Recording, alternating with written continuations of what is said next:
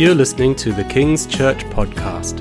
Visit us online at kingswisbeach.org.uk. Hello and welcome to Friday Conversations. I'm Keith Smith and this is Matt. Hello, good evening. Yes. Hello, and just in case you're watching it on YouTube in the future, yes, it is just about Christmas. It's the 23rd of December, and so I thought I would come in my best Christmas jumper. I hope you like it. Ho, ho, ho. Very nice. Yes. So, Keen gardener. very good. Like it. So, tonight we're looking at the book Blessed, Broken and Given. We've been studying this now for the last 9 weeks or so, with a couple of breaks for talking to different organisations. And tonight we're covering the very last chapter. So we've finally got to the end. Now I've already put a question on the chat, so we have live chat here, and we ask you to get involved with that chat because this is a conversation. It's a conversation between Matt and I, but it's also a conversation with you. So we put a question out there which, if you've read the book, will make good sense. If you haven't, makes sense anyway. Answer the question and we'll read them out and we'll talk about what you brought. Just in case people haven't got access to the live chat, if they're watching this later, because sometimes YouTube can play back the chat, but sometimes it doesn't work for whatever reason. We don't know, but it just sort of... You say the question then. So the question is, what are you hungry for? So that's what the question is. So you can input or think about that. Okay, what are you hungry for? So we thought then, before we actually get to where we're going in the book, the last chapter, it would be good to actually just summarise what's happened so far. So if we just look at the book then, and we'll do bits each. The book's actually split into 3 sections. Surprisingly, blessed, broken, and given. And blessed was the introduction. So we were just talking at the beginning about what we thought of the book and what we remembered.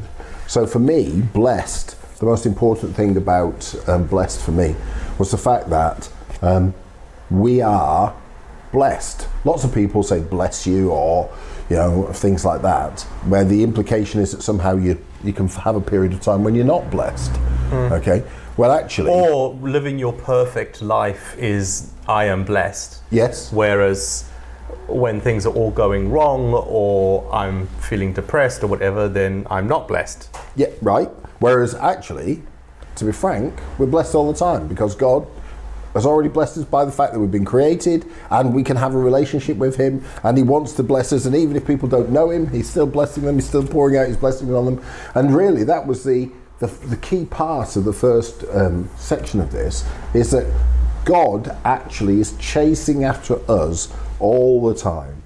He's blessing us, he's trying to do things for us, he's trying to help us through life, he's trying to guide us and give us wisdom and encouragement and support and be a really good dad. So we are blessed even if we're totally unaware of it.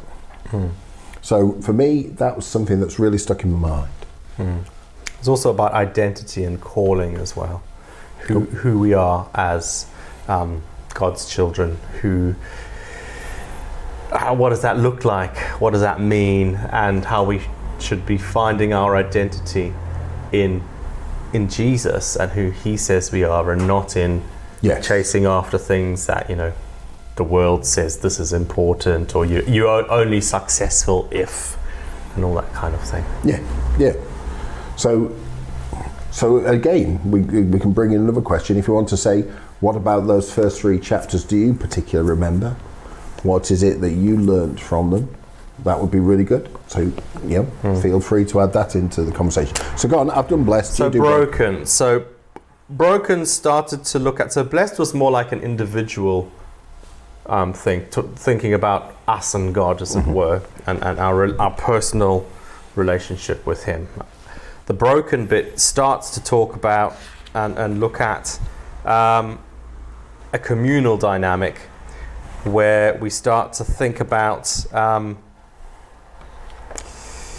other people, and that our brokenness, because quite a lot of the time we don't want to be broken. It's not nice we try and avoid it. We'd much rather not be broken and, hey, let's fix things, let's mend things, let's paper over the cracks and make everything look good. But actually explaining and understanding that brokenness will happen, but that's okay. And it opens us up in a way to the grace of God in a way that if we weren't broken, we wouldn't necessarily be able to understand that or receive that from him. So sort of saying, it's okay to be broken. And of course, all of this is using a bread metaphor all the way throughout. Yep. So that really helps as well. And so this brokenness that we can have in our lives can actually open us up to God's grace, but also helps us to connect with the community around us, the church that's formed by that grace. Yep. And so again, for me, what was important, so the brokenness isn't something that God wants us to be. Yeah. It is the fact that we live in a fallen world. So we're broken because we live in this world that's got sin in it, and that's what breaks us. However, God can use that. Absolutely. That's exactly it. So he takes what's broken in our lives, and sometimes people go, if only that hadn't happened, or if that part of my life could be removed, or whatever. But actually, that is part of what you've done, part of who you are, and God can use it, and God can take it and bless it and anoint it, and just as the brokenness of Jesus, he used to bless the whole world. So he can take our brokenness, he can use it. It's not that he wanted it to happen. It's not that was his goal. But in the brokenness, he can use it and make something wonderful out of it. In the brokenness, we can still find life and we can still find Absolutely. Grace. Yeah. And it means, the other bit that's really good about it is that we don't have to be perfect. That's it. Yes, we don't have to be perfect. In fact, it's nonsense. The concept of being perfect is just utter nonsense in itself. And the whole thing about the metaphor of bread as well is it just helps us, it helped me as well, think about the normality, the sort of the mundanity of life, sort of not just in the, life isn't perfect, but God can meet us in that and use that, but also in the ordinary. Yes. In the everyday, and bread is an ordinary, everyday sort of basic foodstuff. And even in that, it's so rich and full of what God can do. Yes. Even in the basicness, even in the boring bits of life. If life isn't fireworks and amazing things happening all the time, well, that's also okay. Yep. Because even in the step-by-step plodding through everyday stuff, God can still be involved even there and still use that and meet us and help us. Yes. Good. Okay. So, broken, anybody got anything special out of broken? Did you get something particular, again, for you? Does it made you start to think about things and stuff out of that? Okay. So, the next part then is given. So out of all this, blessed and broken, then the next strand is the idea that we can take that and it goes beyond us.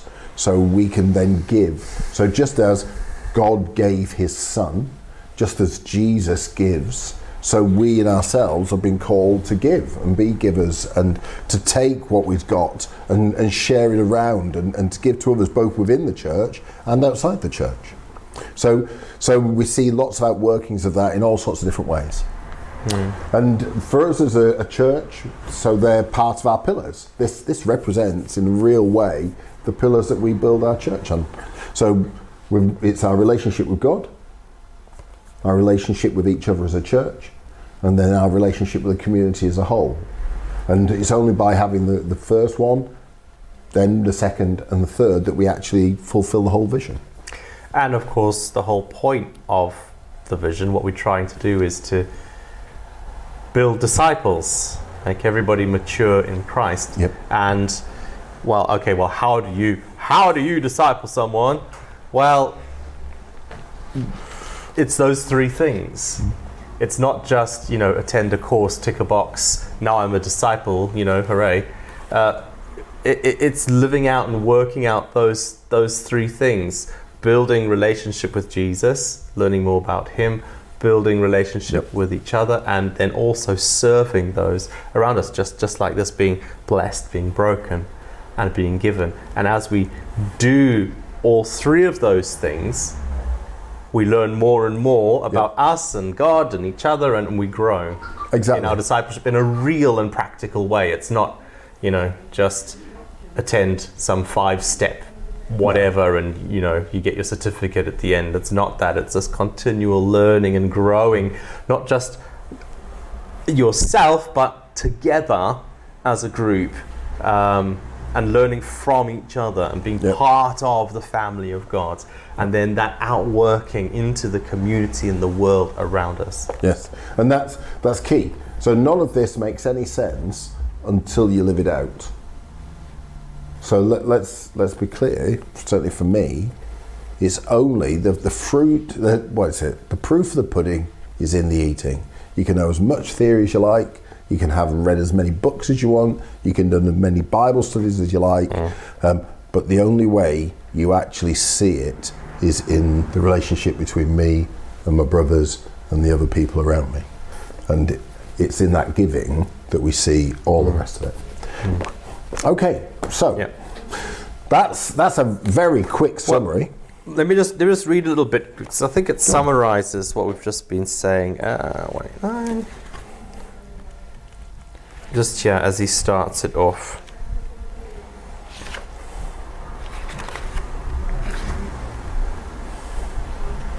So food and drink are the most basic human needs, and they are a picture for us, for our humanness. We were not made to be self-sufficient. We need something from the outside to sustain us, to nourish us, to feed us. Ultimately, we need the Creator himself. So, this whole hunger, what are we hungry for? Have we got any responses on what we're hungry for? There you go. Your phone's playing up. Maggie said, I'm hungry for the non-Christians I know to come to faith, and I myself want to know God better and experience him more, especially in victory over sin in my life. And Jackie is responding, good one, Maggie. I want to know him more too. I'm also excited by God being in the middle of his people. Anything can happen, even in the small things. Knowing that God is perfect, but I'm not, takes the pressure off. However, I also want to be following him so he can be changing me for the better, however long it takes. Thank you both for those. I'm hungry for the Christmas cake I've decorated this afternoon. On a physical level, let's be honest. Especially Christmas cakes, because you have them for a long time sitting around and you're not allowed, you have to wait. Anyway. What are you hungry for? But what else are we hungry for? It can be physical food, but it can also be, like Maggie and Jackie have been saying, sort of a yearning or a desire in your heart for what you want to see God doing. And that's the whole thing with this whole bread metaphor, and the bit from the book that I've just read. It's acknowledging that for us to be sustained, for us to be nourished, for us to live, we need to access the bread of life, which is an external source to ourselves. It doesn't come from us. We need to eat the bread. We need to, be hungry for the bread, for the things of God, rather than thinking that we're okay because we can do it all. Yeah, and this chapter that we're looking at, or the postlude, we were just on it. We've never heard of this. I've never heard of that word before. It fascinated. A prelude, yes. And now here we have a postlude. Have you ever come across the term postlude before? If you have, tell us where we might find another example of a postlude. But here we go. This could be a first. It's a first for me. Postlude, yes. There you go. So in the postlude, so the key the thing, summary, basically, the conclusion. Yes. So in this section, then we've got to the stage, and he starts to try and bring it all together. And one of the questions he starts to ask, or one of the pictures he starts to paint, is of the fact that we all have appetites. And we know that because, I'm driven by food, but I'm also driven by other appetites that my body calls on me. And indeed, in the world as a whole, there's all sorts of appetites that advertisers and all sorts of people pull on those all the time. And indeed, it might be that you've never even thought about it, and they always create the appetite within you and make it grow within you. So there's those appetites which are all about me and what I want and what I can get and the world. And then there's other appetites. There's God's appetites. So he uses two stories from Mark's Gospel to illustrate this. So we thought it'd be worthwhile, just in case you don't know the stories, reading them. So Matt's going to read the first one, and I'll read the second one, and then we can talk about the stories, even if you haven't had a chance to read them already. So the first one is about John the Baptist. Actually, the death of John the Baptist. It does appear in other Gospels in the Bible, but I'm going to be taking it from Mark. And of course, straight after this, in the same chapter of Mark, immediately after, is the bit that Keith's going to read. And you can compare the two, and we'll be doing a bit of that afterwards. So, John the Baptist beheaded. This is Mark chapter 6, if you have your Bible, starting at verse 14. Mark chapter 6, verse 14. King Herod heard about this, for Jesus' name had become well known. Some were saying, John the Baptist has been raised from the dead, and that is why miraculous powers are at work in him. Others say, he is Elijah. And still others claim he is a prophet, like one of the prophets of long ago. But when Herod heard this, he said, John, whom I beheaded, is raised from the dead. For Herod himself had given the orders to have John arrested, and he had him bound and put in prison. He did this because of Herodias, his brother Philip's wife, whom he had married. For John had been saying to Herod, it is not lawful for you to have your brother's wife. So Herodias nursed a grudge against John and wanted to kill him. But she was not able to, because Herod feared John and protected him, knowing him to be a righteous and holy man. When Herod heard John, he was greatly puzzled, yet he liked to listen to him. That's interesting all in itself, isn't it? Finally, the opportunity came. On his birthday, Herod gave a banquet for his high officials and military commanders and the leading men of Galilee. When the daughter of Herodias came in and danced, she pleased Herod and his dinner guests. The king said to the girl, ask me for anything you want and I'll give it to you. And he promised her with an oath, whatever you ask, I will give you, up to half my kingdom. She went out and said to her mother, what shall I ask for? The head of John the Baptist, she answered. At once the girl hurried into the king with the request, I want you to give me right now the head of John the Baptist on a dish. The king was greatly distressed, but because of his oaths and his dinner guests, he did not want to refuse her. So he immediately sent an executioner with orders to bring John's head. The man went, beheaded John in the prison, and brought back his head on a dish. He presented it to the girl, and she gave it to her mother. On hearing of this, John's disciples came and took his body and laid it in a tomb. Okay, so that's the first story. Here's the second one. The apostles gathered around Jesus and reported to him all that they had done and taught. Then, because so many people were coming and going that they did not even have a chance to eat, he said to them, come with me by yourselves to a quiet place and get some rest. So they went away by themselves in a boat to a solitary place, but many people saw them leaving and recognized them and ran on foot from all the towns and got there ahead of them. And when Jesus landed, he saw a large crowd and he had compassion on them because they were like sheep without a shepherd. So he began teaching them many things. By this time it was late in the day, so his disciples came to him. This is a remote place, they said, and it's already very late. Send the people away so they can go to the surrounding countrysides and villages and buy themselves something to eat. But Jesus answered, You give them something to eat." They said to him, "That would take 8 months of a man's wages. Are we going to go and spend that much on bread and give it to them to eat?" "How many loaves do you have?" Jesus asked. "Go and see." When they found out, they said, 5 and 2 fish. Then Jesus directed them to have all the people sit in groups on the green grass. So they sat down in groups of hundreds and fifties, and taking the 5 loaves and the 2 fish, and looking up to heaven, he gave thanks and broke the loaves. Then he gave them to his disciples to set before the people. He also divided the 2 fish among them all, and they all ate and were satisfied. And the disciples picked up 12 baskets of broken pieces of bread and fish. The number of the men who had eaten was 5,000.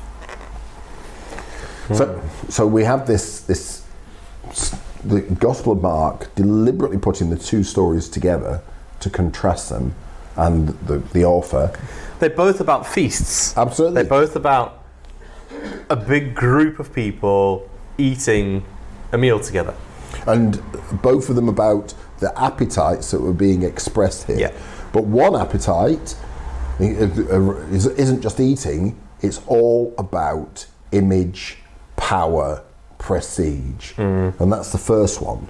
It's all performance as well. She has to dance in order to be right. granted a request, and indeed then he doesn't want to lose face in front of everyone else, even though he knows that by doing so he'll be doing something wrong. He goes ahead with it because he doesn't want to look weak or anything in front of the important people. And and this is all playing to those internal internal weaknesses, our own fears and phobias, our own feelings of what will people think of me, and what will I match up to what the expectation is. It's all about trying to impress, and it's also about trying to be number one as well, because it's only the important people that were invited to the king's banquet, only the leading people.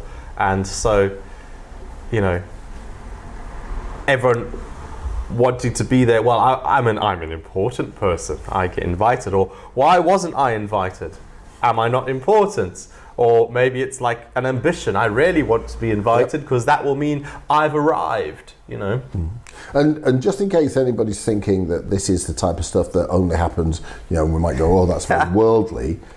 I can tell you straight that I've been to lots of church meetings and lots of conferences and things like that, where that image is 100% played out, where you have to wait for the most important person, and people are obviously performing, and people are obviously trying to, get to the right place and share the right thing and say the right thing, and it's not about it's not about everybody being equal and sharing in it. Actually, it can infiltrate the church just as much as anywhere else. And we can all get suckered into it. We can. And you can get jealous. I know that if I'm being honest, in my life, as I've done things and so on, there have been lots of times when I was a teacher, I applied for jobs and other people got the jobs. And I felt, but that's not fair. Why did they get the job? I've been working just as hard. I can do the job just as well. I can do this. I can do that. And it wasn't a case of me being pleased for them and thinking, well, God's got something different for me. Oh no, I was jealous and envious, and you can even turn sour within you, can't it? So it's the same for all of us. If we feed that type of appetite, which is actually self-centered, it doesn't lead to a great place. Well, it leads to death, leads to a head on a dish. Absolutely. Yeah. And the key thing is that they don't realise is it could well be their head on the dish. It could even be our head on a dish. Yeah. Because once that gets hold of you, it can lead you into some very terrible places. Yep. Contrasting with the other feast, which kind of happened spontaneously. The people didn't really go because they'd been invited to a meal. Nope. They went to hear Jesus. They were hungry for Jesus rather than hungry for the food. Yes. They hadn't heard some posh famous chef was cooking, so hey, I want to go and taste a bit of that food. It had nothing to do with physical food. They went because they were hungry for Jesus. They wanted to see what he had to say. They wanted to hear. They were, and so many of them went. There was a hunger for what he had, and they wanted some of that. And they wanted to get to know him. Yes.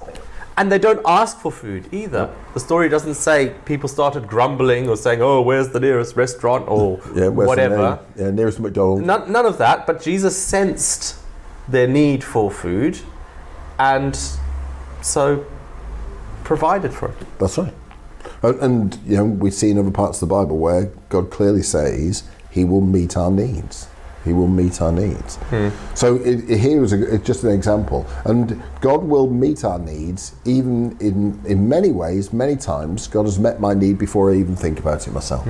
He's prepared. So we see already Jesus' compassion for the people there. And unlike the other story where it was the important people all pushing and shoving, jostling for position, I'm better than you, or, get out my way, I want to be at this meal. It's a complete opposite. Jesus is out there with ordinary common folk. People who don't, hadn't even brought lunch with them. Just people. And it would have been a mixture of people from different social backgrounds, social classes, etc. And indeed, people that others would have classed as sinners. Yes, because they shunned them, and you not good enough. And they certainly weren't invited to the posh do. No. Yeah. So he sets this wonderful picture of the two different kingdoms, the kingdom of earth and the world, which leads to death and is all about trying to get one over the top of somebody else and all the rest of it, and this kingdom of God, compassion and gift and generosity, and it ends in abundance. It ends with more than enough. That's right. God has more than enough. 12 baskets fulls left over. Now that's after a feast. 5,000. When we have our church lunches, Clive and Fiona always say, well, there's always loads left over. Well, 12 baskets full. We've never had 12 baskets full yet. But it's true. So it's a great image, and the image he demonstrates to us is this comparison of those two kingdoms. He moves on. So where does it go next? Because you were talking about this bit. Well, I think I'm going to read this little bit because it talks about shepherds, and it just had a slightly different insight into it that I hadn't thought of before. So he just says, this isn't just a story about two feasts, it's about two kings and two kingdoms. Mark tells us that when Jesus saw the crowd, he had compassion on them, for they were like sheep without a shepherd. And this is where we see Jesus' compassion coming into that story of feeding of the 5,000. Because when he saw them, they were like sheep without a shepherd. And then he goes on to say, this is significant, not just a throwaway line. The shepherd imagery, now this is something I was like, the shepherd imagery in the Bible is not some sort of therapeutic image of care and nurture, which is kind of what we think of it as these days.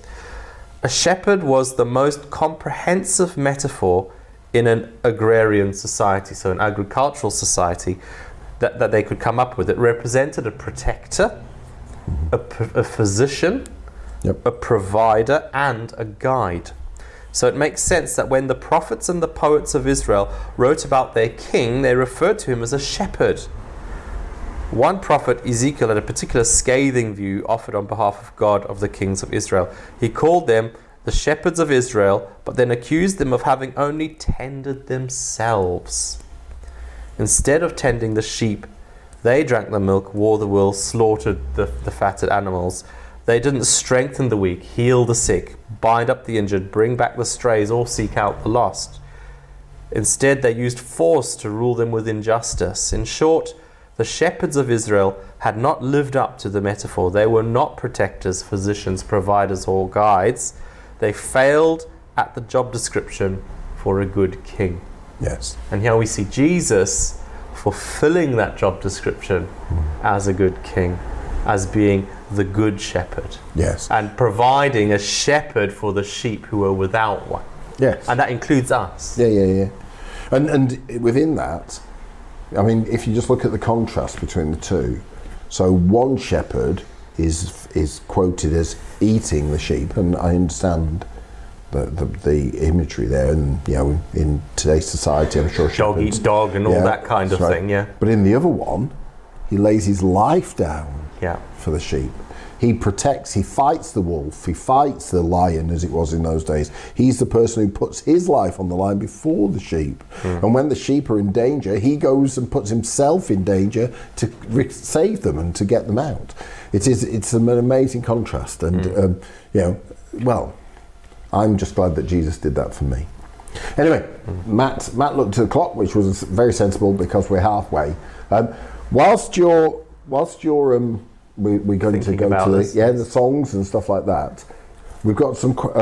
Let's give you a couple of questions. Okay, so what was the main thing that you learned and you're going to take away from this? Okay, so not just today's talk. No, we're talking about the whole book, the whole series. What was the main thing that's really stuck with you? Yeah, what's in your head, and how are you going to put that into action? So have a think about it. What's the thing that's stuck with you, and what are you going to do about it effectively? And you can think about that while the songs are on. Just before we have the songs, we don't have any notices this week because it's Christmas and things are different. So just to say that our church is joining with the United Churches service at the Baptist Church on Christmas Day. So that's Sunday the 25th at 10 a.m. at the Baptist Church in Wisbech. So that's where we're going to be joining with a group of other churches. We all get together on Christmas Day. Usually it's the Baptist Church turn to host this year, and the hosting goes around the different churches as well. Each year it's somewhere different. So if you'd like to join us on Sunday, on Christmas Day, that's where we're going to be, 10 o'clock at Wisbech Baptist Church. Otherwise, we've just got a couple of Christmas songs for you, and we'll be back after this. Enjoyed the little episode there from Home Alone. I always think of that whenever I hear that song. I'm sorry, but it's just true. So it's one of my favourite Christmas films. You'll have to ask any of the family. Trust the one with the Christmas jumper to talk about that. Anyway, well, of course, it's Christmas. Right. Well, thank you a lot to everyone who's written in about the book and what you've learned from it, what you're sticking in mind. So we're going to read them out. So even if you're not on live chat, you can see what people are saying. So Jane, even breadcrumbs can lead someone home. I'm going to keep on keeping on, even when I feel I've got little to give. God can still use it to build his kingdom. Anna said the main thing that she's taking away from the book is not to neglect communion, and Jesus uses us as part of his body. Alan, for me the most striking aspect of the book was the for one chapter. For one another chapter. I can't read, can I? No. For one another. Yeah, it's true. Well done. You can read. Go on. You keep going. You next one. Lynn says, so often I've tried to hide my brokenness, almost as if I'm ashamed of it, but in reality the very opposite is true. God can use my brokenness for his purposes if I have the courage to allow him to. Yep. And Joan has said something on Alan's feed. Yeah. So Joan, to love one another. Yeah, I read that one there. Hey, managed. Go on, you do the last one there. Jackie said, for me it was the reminder that God chooses the family and Christ is the center, and communion helps focus on that. Yes, and that helps, leads in for me. That's Arnold. As well, Anna and Jackie, because for me certainly the focus on communion has been very important. So I became a Christian when I was 19. I went to a Baptist church, but when I met Anna at university, I went with her to her church, and the church that she was going to was a Brethren church, and on a Sunday morning there was an hour and a quarter meeting, which was communion. And it was a totally free meeting. Anybody could stand up and say what they wanted to, could ask for a song to be sung. And I learned so much about the movement of the Holy Spirit there, because the Holy Spirit would speak to people and they would share, and there'd be a whole thread running through, and it'd be different every week, and songs would come up and things would link together. And for me personally, it's where the Holy Spirit, I started to hear the Holy Spirit more, and I actually got the courage to actually start standing up and asking for songs myself and stuff like this. So I really got an awful lot out of communion at that time, and over the last few years, it's become less so. It's become almost a habit, and so now I want to really get back into it and meet Jesus again properly in communion. So that's the thing that stuck with me. It's a mixture of things, really, for me, I suppose. I think I agree with Lynn as well. That's one of the things that struck me, is the whole brokenness thing. And yeah, just allowing God to... That being broken doesn't mean you're useless. Yes. Being broken, you can still be valuable and be used by God. And so that's good. And also communion for me as well. The whole concept of what does it mean? Yeah. And revisiting that again. And something that I've been thinking about a lot, I guess this book might have had a little bit to do with it, but it's other thoughts I've been having more wider. I'm putting something together on this very theme myself, so not this theme, but the whole concept of what is church. Right. What does church look like? What is church supposed to be? And looking at the Bible and seeing things about, we are the body of Christ, as well as all the other metaphors that the Bible uses, and looking at that and thinking, well, how does this work? And are we reflecting what the Bible says? Or are we, some institution that doesn't quite match the way that God would like it to be? So just thinking of all those things, and some of what's been said in the book has helped to inform that and sort of shape some of those thoughts as I've been sort of digging in and looking around that whole subject. So the book's coming soon.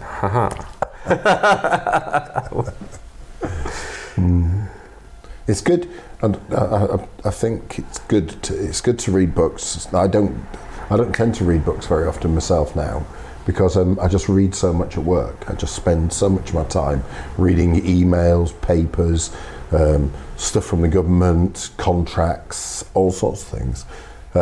And so you can get detached. And the main thing I read, and I'm not being pious, but the main thing I read is the Bible. So because I want to meet with Jesus, so I read it every day. So other books get put to one side.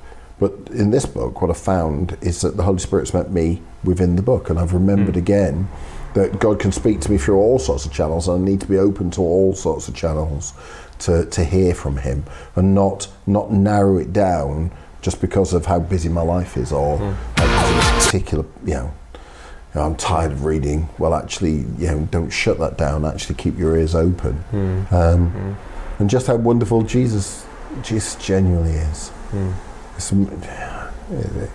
It's so easy to forget, and when, especially when Christmas comes around, I don't know about you, but it's just so easy, because I'm 61. This is my 61st time I've heard all this, and in some respects you could just be very glib.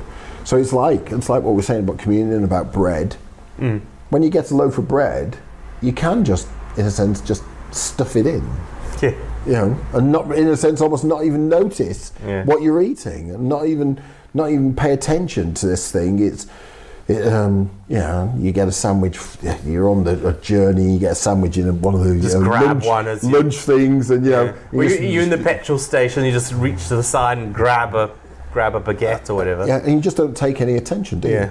And yet, what the invitation here to do is to sit down and actually think about what you're doing, to imbibe it and take it in and actually absorb it and enjoy it, and and just take a moment. So all those things are really good. I think it's a really good challenge, and so I found the book really helpful, and I'll say to you, Matt, because you were the one that suggested it, I think it was a really good idea.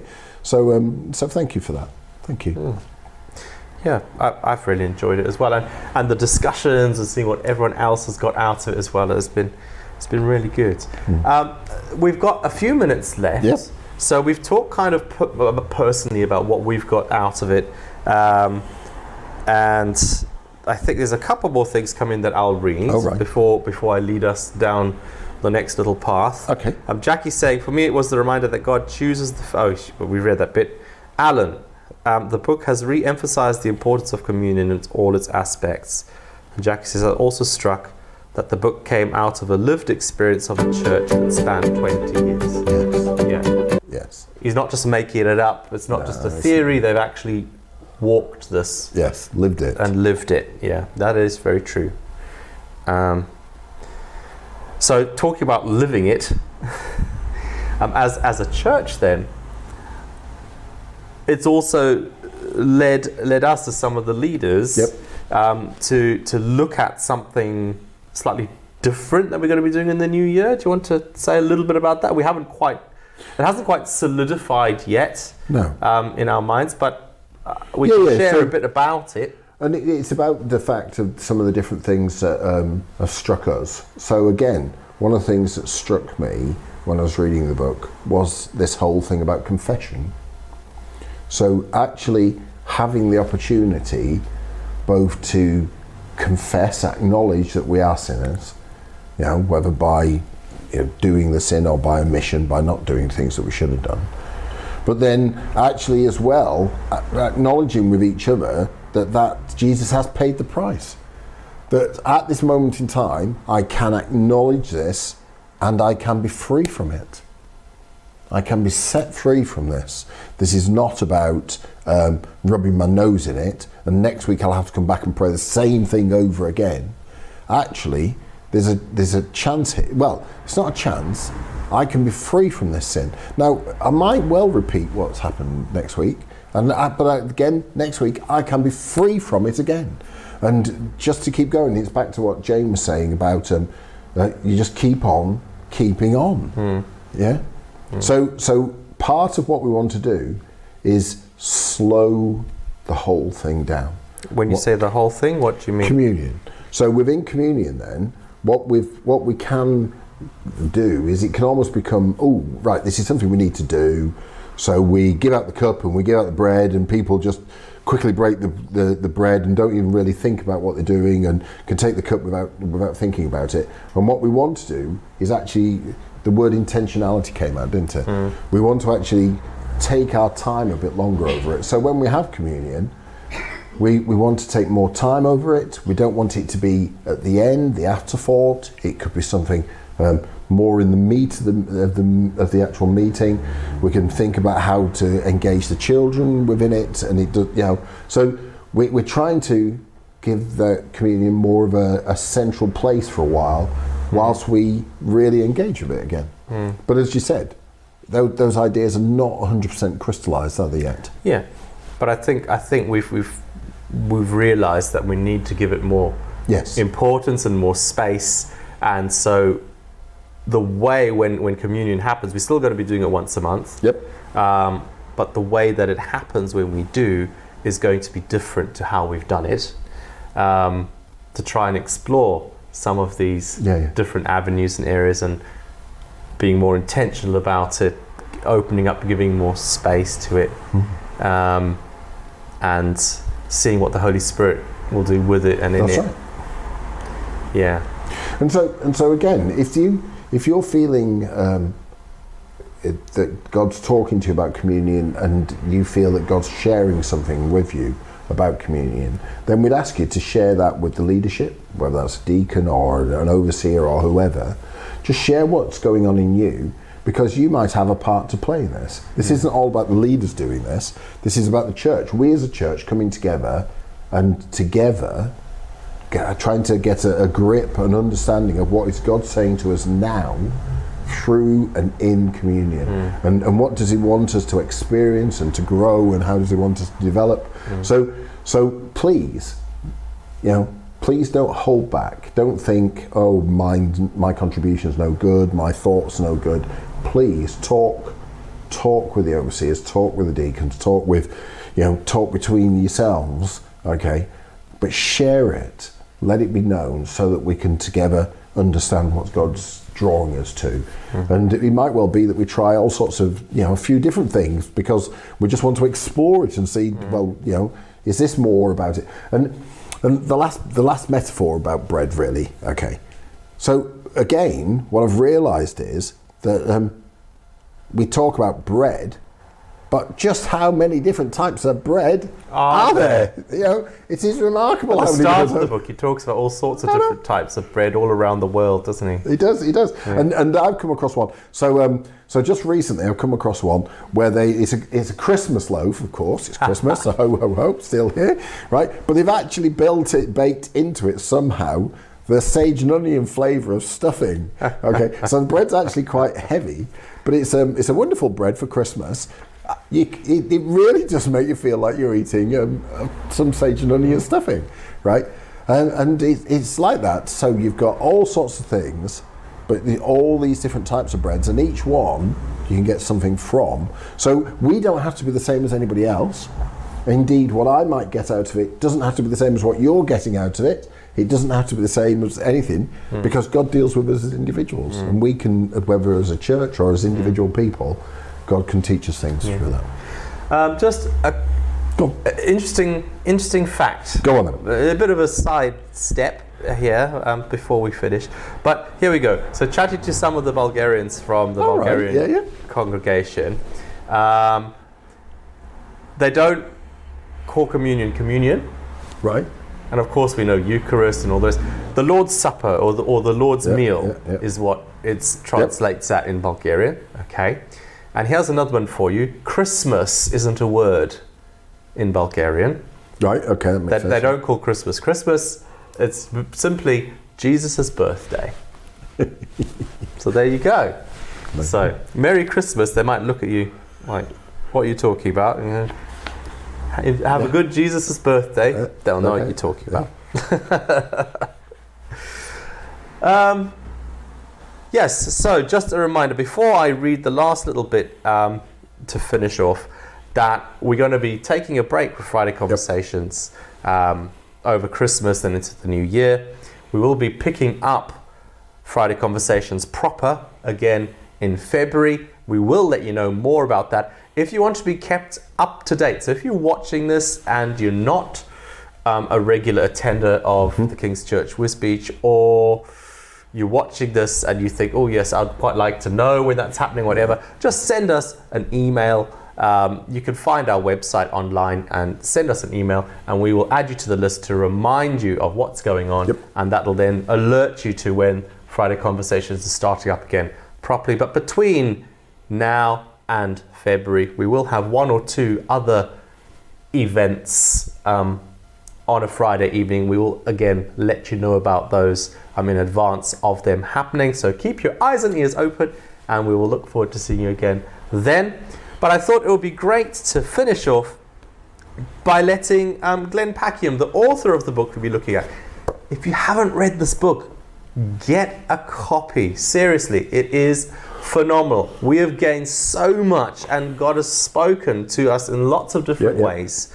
As you can see from the live chat, about this book and about God himself, it's a great book. Get a copy and read it. You will be blessed. So here's the last little bit that I thought would be fantastic to end with, letting him finish off the series about his book in his own words. So, this is what Jesus does with our lives when we place them in his hands. He takes our stories and makes them sacred. He makes them something more. Your tomorrow may be different from mine. You may live alone or with roommates. You may hate your job or not have one.